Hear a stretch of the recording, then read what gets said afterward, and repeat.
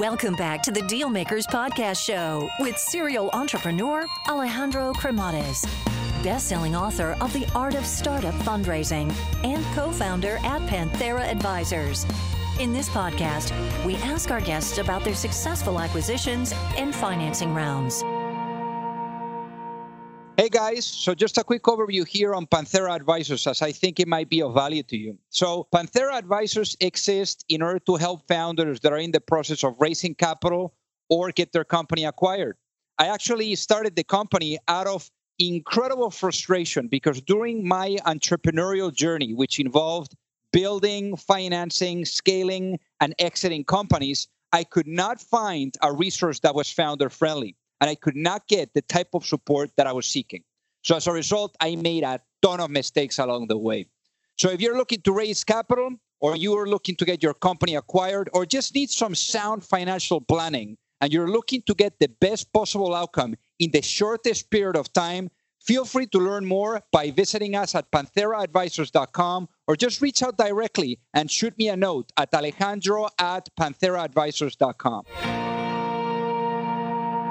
Alrighty, hello everyone and welcome to the Deal Maker Show. So today we have another founder from Startup Nation, and I think that we're going to be learning quite a bit. So I guess without further ado, Jonathan Langer, welcome to the show. Thank you very much. Thanks for having me, Alejandro. So originally born and raised in Israel. So how was life there? Life was tremendous. Israel is a fantastic country. Lots of sun and lots of good vibes. I learned a lot from growing up there, and I think it was a big part of turning into an entrepreneur. And talking about turning into an entrepreneur, you had that in the genes, in the family. Your father was also in the tech scene. Is that right? That is absolutely correct. I think I've been hearing about closing deals and QBRs and raising capital since I was probably 6 years old. So some of that sunk in, I guess, and forged the way forward. And any particular lessons that maybe you recall, from your father, as you were growing up, and perhaps like certain things that you really learned from seeing him? Well, that's a good question. I think maybe off the top of my head, I would say the biggest lesson is persistence. Not everything works as well as you would want it to work on the first time. My father also had to do things a couple of times until he was successful. But that perseverance, big lesson for me. Nice. And obviously for you, a really big thing was the Army. I mean, you were in the Army from 18 to 31. That's a long time. Jonathan. Yeah, that was a very long time, and I owe a whole lot to the Army, to my commanders in the Army, and really instilling a culture of excellence in me and in my surroundings. It was a very, very unique experience. I guess that's why I stayed there for so long, and I really owe a lot to those guys. And while you were there, you also studied law. So why did you think that law could be interesting? That's a good question. During my Army service, most of the work was technological. We were working on cybersecurity and other large-scale technological projects. So with law, I kind of wanted a break from the tech and really wanted to try some other things. And it just gave me a different perspective on how to do business, on how to think. So I think all in all, it was a good selection. So I guess on the Army, I mean, really at the end of the day, like doing a startup is like going to war. So I guess what kind of lessons did you really learn in the Army that you think have really helped you as now you're an entrepreneur? I definitely agree. Startup is like going to war. It's a good question. I think maybe two similarities that I could draw. I think just like war and just like in startup, on the one hand, there has to be strategy. Strategy always wins war and always wins the fight. There has to be an overarching strategy, but there also has to be very good tactical execution. So looking at both layers without losing sight of the other one is really something that I learned in the Army and I'm trying to implement Medigate as well, hopefully as successfully as I can. And what about being with uncertainty? Because I'm sure that when you're in the army and maybe like even when you're doing those trainings and when you have guns involved and people involved and lives involved, I mean, perhaps that taught you as well as to how to be with uncertainty. Yeah, absolutely. I think there's a lot of uncertainty involved in what we're doing as a startup. And what I like to do, the exercise that I do with myself and with key team members, is just assess and reevaluate the situation all the time to try to limit the level of uncertainty that we see in the market, that we see in our sales cycle, that we see with our competition all the time. It's all about collecting intelligence and assessing and then reassessing and adapting plans accordingly. It's probably a loop that we do, I would say, almost on a daily basis. Got it. So then, in your case, I mean, at 31, you leave the army. They finally let you go, Jonathan, after all those many years of service. Amazing, no?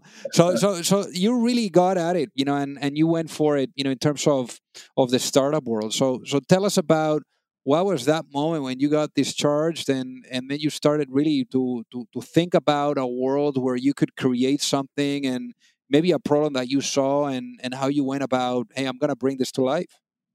Yeah, I mean, when I finished the army service, my biggest concern is how could I do something that would ever compete with a level of excitement and personal fulfillment like I had in the army. It was really something that that didn't let me sleep at night. And the only thing that I could imagine, based on conversations, based on just my personal thinking, was startup. I thought that would be the most exciting piece and the most fulfilling. And that's what drew me to it. And that's why I said, you know what, the best way to go about this is just to try. And that's exactly what I did. That's amazing. So then tell us about, you know, how you went about the putting the team together and going at it and those early days. So luckily, I had a good friends and good connections from my previous role in the army. So what I did is I got in touch with a couple of friends that I worked with previously in the army. We did a bunch of stuff together. And incidentally, at the same time, they were also discharged. So everyone was kind of free. And we got together and discussed the situation and said, you know what, let's try to do something. And what we did next is we really tried to think of a good problem that we could solve and try to look at cybersecurity issues, trying to interview people to understand where the gaps are. And finally, we landed on the idea that we're pursuing right now and went at it. That's amazing. And in terms of going at it, I mean, what ended up being the business model so that the people listening get it? So the business model that we wanted to go after is we're in cybersecurity, and really what we felt is that there's so many cybersecurity companies out there, and a lot of them coming out of Israel. So we wanted to do something different, and different for us meant to take a verticalized approach. And for us, that was healthcare. We didn't know anything about healthcare before. We didn't have previous experience. But just understanding the complexities and the specific needs, it really felt like a really, really good fit for our, I'd say, technological team that we wanted to assemble. So we built a SaaS platform for cybersecurity for healthcare, and been developing this platform ever since. So when you were, for example, like putting together this team, I mean, what were some of the key hires that you got involved in? And obviously at the early stage, it's tough to convince people. So how did you go about convincing them? Well, that's a good question. You know what? I think so much of our success so far should be attributed to the great people that we were able to get on board. Not just the founders, but really the first employees. And here, this is where the Army connections also really helped us, because we tapped into previous employees, previous soldiers that worked with us in the army, and we just convinced them that it was going to be a great ride, that it is a super interesting problem that we could solve, and ultimately that convinced them to jump on the train. And then as you were executing and really trying to get customers too, I mean, what were those first big wins? Like when that moment when you finally got your first customer and everything got validated? So, I mean, I think that one of the best decisions that we made early in the game was to really engage with customers and prospects as early as possible to get feedback. So I remember two moments. I remember probably the first time that I flew to the U.S. for a business trip, and really it was all about just meeting security professionals from hospitals. And I just sat down a couple hours, me and one of my co-founders, and we finally just understood exactly what the MVP product would be. And it was just like an aha moment in terms of, okay, we're going back to Israel, and this is what we're going to do. And then another breakthrough moment that I remember is, this was back in 2018, we convinced a really big customer to give us a shot at winning their business after they had a competitive bid. Our product wasn't baked at all. At that point, there was, I'd say, half a product baked. But still, this person put his trust in us, let us compete. It was against a couple other companies that were also part of the bid. We did a POC maybe for a month. I don't think anyone in the company slept that entire month, or it was even more than a month. It was probably 60 days. And finally we won. And it was a huge moment. Just it goes back to that tactical win that builds up the strategy later. But that was a huge tactical win for the company. Very cool. And then I want to ask you, because obviously you guys started the business in Israel, but then all of a sudden you find yourself in the concrete jungle of New York City. So how was that transition like? Like, why did you decide that coming to New York was the way to go? Yeah, well, I mean, what happened was it was all for positive reasons. Our team in the U.S., our sales team, marketing team, customer success team, and so on, really got bigger and bigger. And I found that as CEO, I just needed to be closer to the troops and to really be a bridge between our U.S. operation and our Israeli operation. And I felt that the most impactful position for me would to be in the U.S. really. Chose the East Coast because it's much easier to communicate with Israel, only 7 hours, which is a lot, but West Coast is 10. So New York seemed like a good selection, and I've been here ever since. And what do you think that for you guys was probably the toughest part of coming to New York?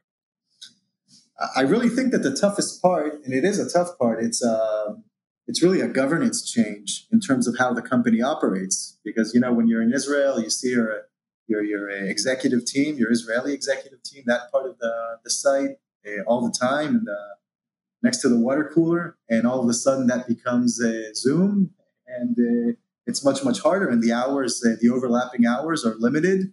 It just turns the company into something else. It changes the dynamic, and very important to adapt before it hurts morale. And that's exactly what we did. And today it's much smoother.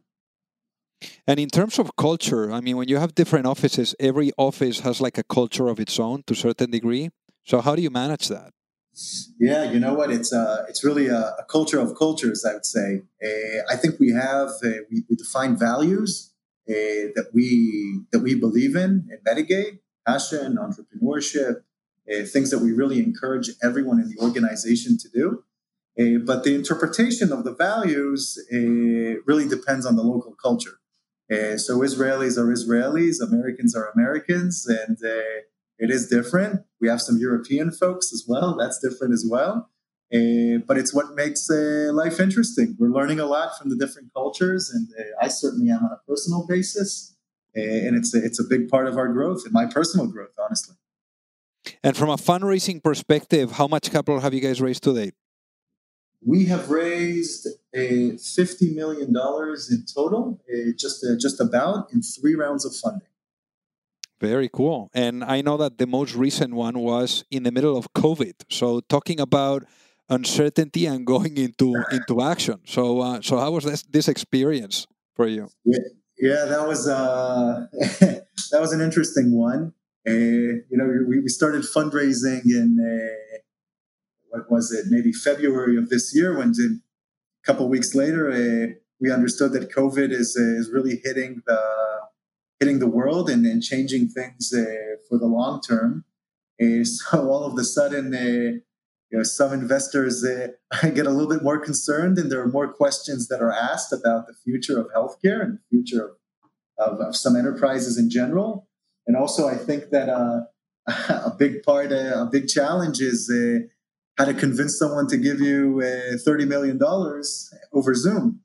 No more dinners, no more getting to know someone. It's just remote. That was certainly challenging. So we spent a lot of time adapting our pitch, being able to articulate the business value, persuading people that we're going to be successful despite the pandemic.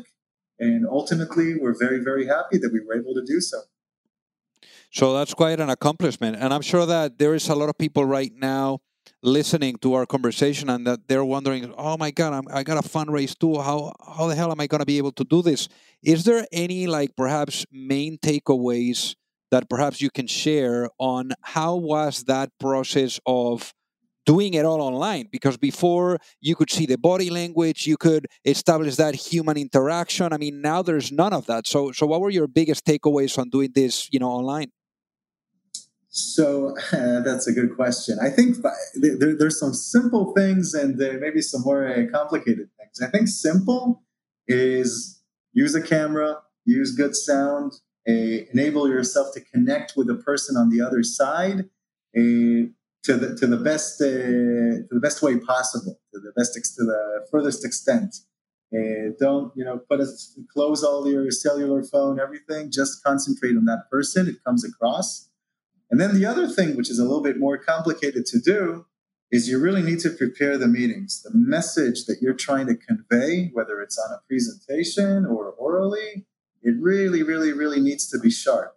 Because you got 30 minutes limited attention from someone, and you got to be super sharp. And that's what I felt we did, and it worked well. And one of the things, it's interesting how we, history continues to repeat, and we're talking about war applied to startups, applied to being in the army.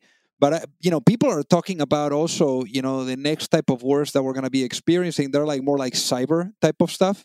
And obviously, this is a little bit different than what you guys are experiencing with Medigate, because it's more applied to medical device security type of stuff, no? But I'm wondering here, what kind of where do you think that your space, and more interestingly with the cybersecurity, aspect of it, where do you think it's heading as a whole? I think that it's evident in every industry, healthcare or retail or finance, whatever it is, that all of our critical assets are beginning to be more and more connected to networks. Even in healthcare, probably a pretty conservative industry, medical devices that are connected to human beings are now connected to networks. And I think that this is really changing, that digital experience is really changing the cybersecurity landscape. The attackers know that this is a soft target, and the defenders know that they need to do better in order to protect these assets. And it's just changing the industry completely. And it's super interesting for me as an entrepreneur to witness this happening just during our lifetime. It's quite a challenge and very interesting to see this evolve. And in your case, how big is the team? I mean, especially for the people that are listening, how big is Medigate today, to get an idea? Anything that you can share? Sure. So we're 90 plus people, more or less, right now. Very different than the 3-man team that we were just a short time ago, and really scattered across the U.S., Israel, and Europe. So I know as well that you've been doing some product launches and there's some recent ones that you've done. So how do you suggest or what have you learned about doing a successful product launch? I think that this goes back to strategy.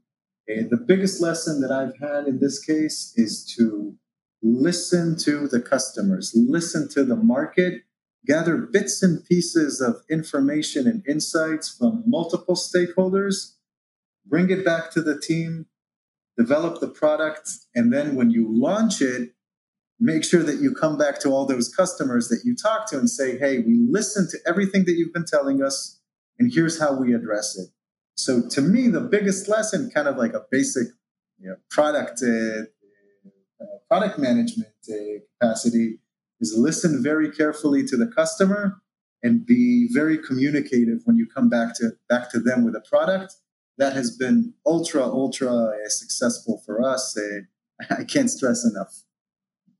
And it seems that also when it comes to execution, we're talking about tactical execution. I think that being in the right time in history is critical. And obviously, we're coming from a world where it was not the usual to see doctors and nurses on the front cover of newspapers, and now it seems that that's what we see every day. With the craziness that it's happening. So I'm guessing here, like, how would you say that this entire COVID and healthcare, as well, exploding, it's impacting as well the execution. It's interesting. I think there's a short term and a long term here. Obviously, in the short term, everyone's focused on just getting rid of this pandemic, and the healthcare workers are really on the front lines. So the focus is there right now.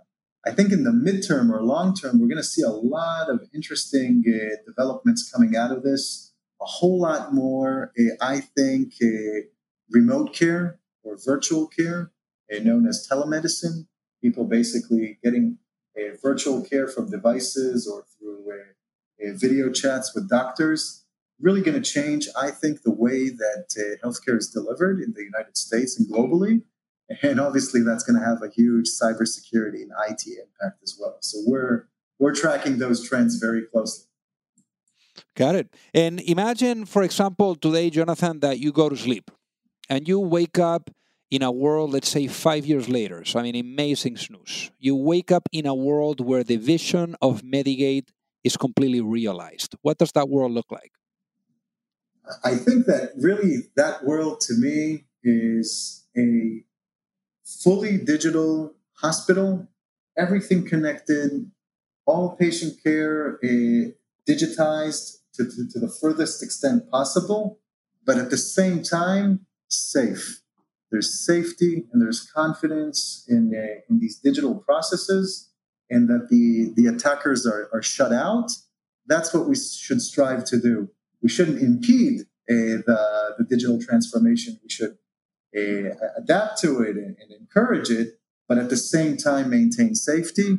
I think it's possible. I certainly think it's possible. And it's interesting. You're talking about adapting, and earlier you were talking about the importance of listening to the customers. So I see here some really interesting patterns, perhaps that you guys are applying to your own execution, which is listening. So when you're saying and when you're thinking about listening to your customers, it's easier said than done. So I'm just wondering here, like, how do you go about listening to your customer to extract the data points that are going to help you in your execution? What does that look like? To me, it's just like I was saying earlier. I think it's extracting the data points. To me, it's all about listening to the people that you respect and that you can learn from. In our case, it's really our customers. I listen. Our team members listen all the time, and there are multiple data points that come back every day, that are quickly inserted into the development cycles. And I think that has been key. Got it. So would you say that the customer service needs to be like front lines and be able to have a good communication? Because typically, what also happens, and that I have seen in many instances, is that there is this they're a little bit separated or disjointed, the way that the customer support team is and the way that the tech team is, and that information and those data points can be lost. So what are your thoughts on that? I think that's a very, very valid point. One of I think the biggest challenges that growing startups have is that the organization becomes disjointed in the sense that the sales team, the front line, really isn't able to understand what the client is necessarily telling them from more of a technological perspective, and they aren't able to communicate that back to a product team, development team. And really, we've created a process where we feel that to the best we can, that those valuable insights do not get lost. But it is a very, very key process that we've been focusing a lot on to make sure that we're doing well. So one of the questions that I typically ask, Jonathan, the folks that come on the show is, obviously you've been at it for quite a bit now, with Medigate. So, I mean, since 2017, right? And you've done multiple rounds. You've seen the ups, the downs that come with really building a company. If you had the opportunity to go back in time and have a chat with that younger Jonathan that was coming out of the army and thinking about a world where he could bring an idea, to life, what would be that one piece of business advice that you would give to your younger self, and why, given what you know now? You know what? I didn't think about this before, but off the top of my head, I would say this. I would say, make sure you enjoy the ride. Because you know what? There are a lot of stressful situations, and there's ups and downs, and that's always going to happen in every startup. But I think that if you enjoy the ride, it'll be good for you. You'll be able to have a clearer mindset to make better decisions, other than being, stressed. And that's what we're here for, also for the personal fulfillment. So having fun is a key part of it. Absolutely. I think that sometimes founders just get too stuck on the outcome rather than embracing the journey. And I think that they lose really the fun part of it, which is getting there. Could not agree more with you. Yeah. So Jonathan, I guess for the folks that are listening, what is the best way for them to reach out and say hi? So I'm here for anyone that wants to reach out. Jonathan at Medigate.io. Happy to talk to any entrepreneurs out there, or to anyone that's interested in this domain in general. And you guys, feel free. Amazing. Well, Jonathan, thank you so much for being on the Deal Maker Show today. Thank you, Alejandro. Thank you for having me.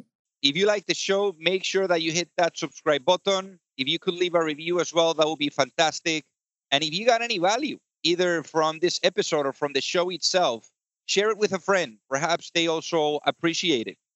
So also remember that if you need any help, whether it is with your fundraising efforts or with selling your business, you can reach me at alejandro@pantheraadvisors.com.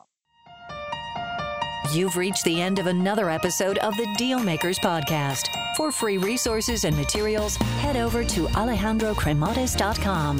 Thank you for listening, and see you at the next episode.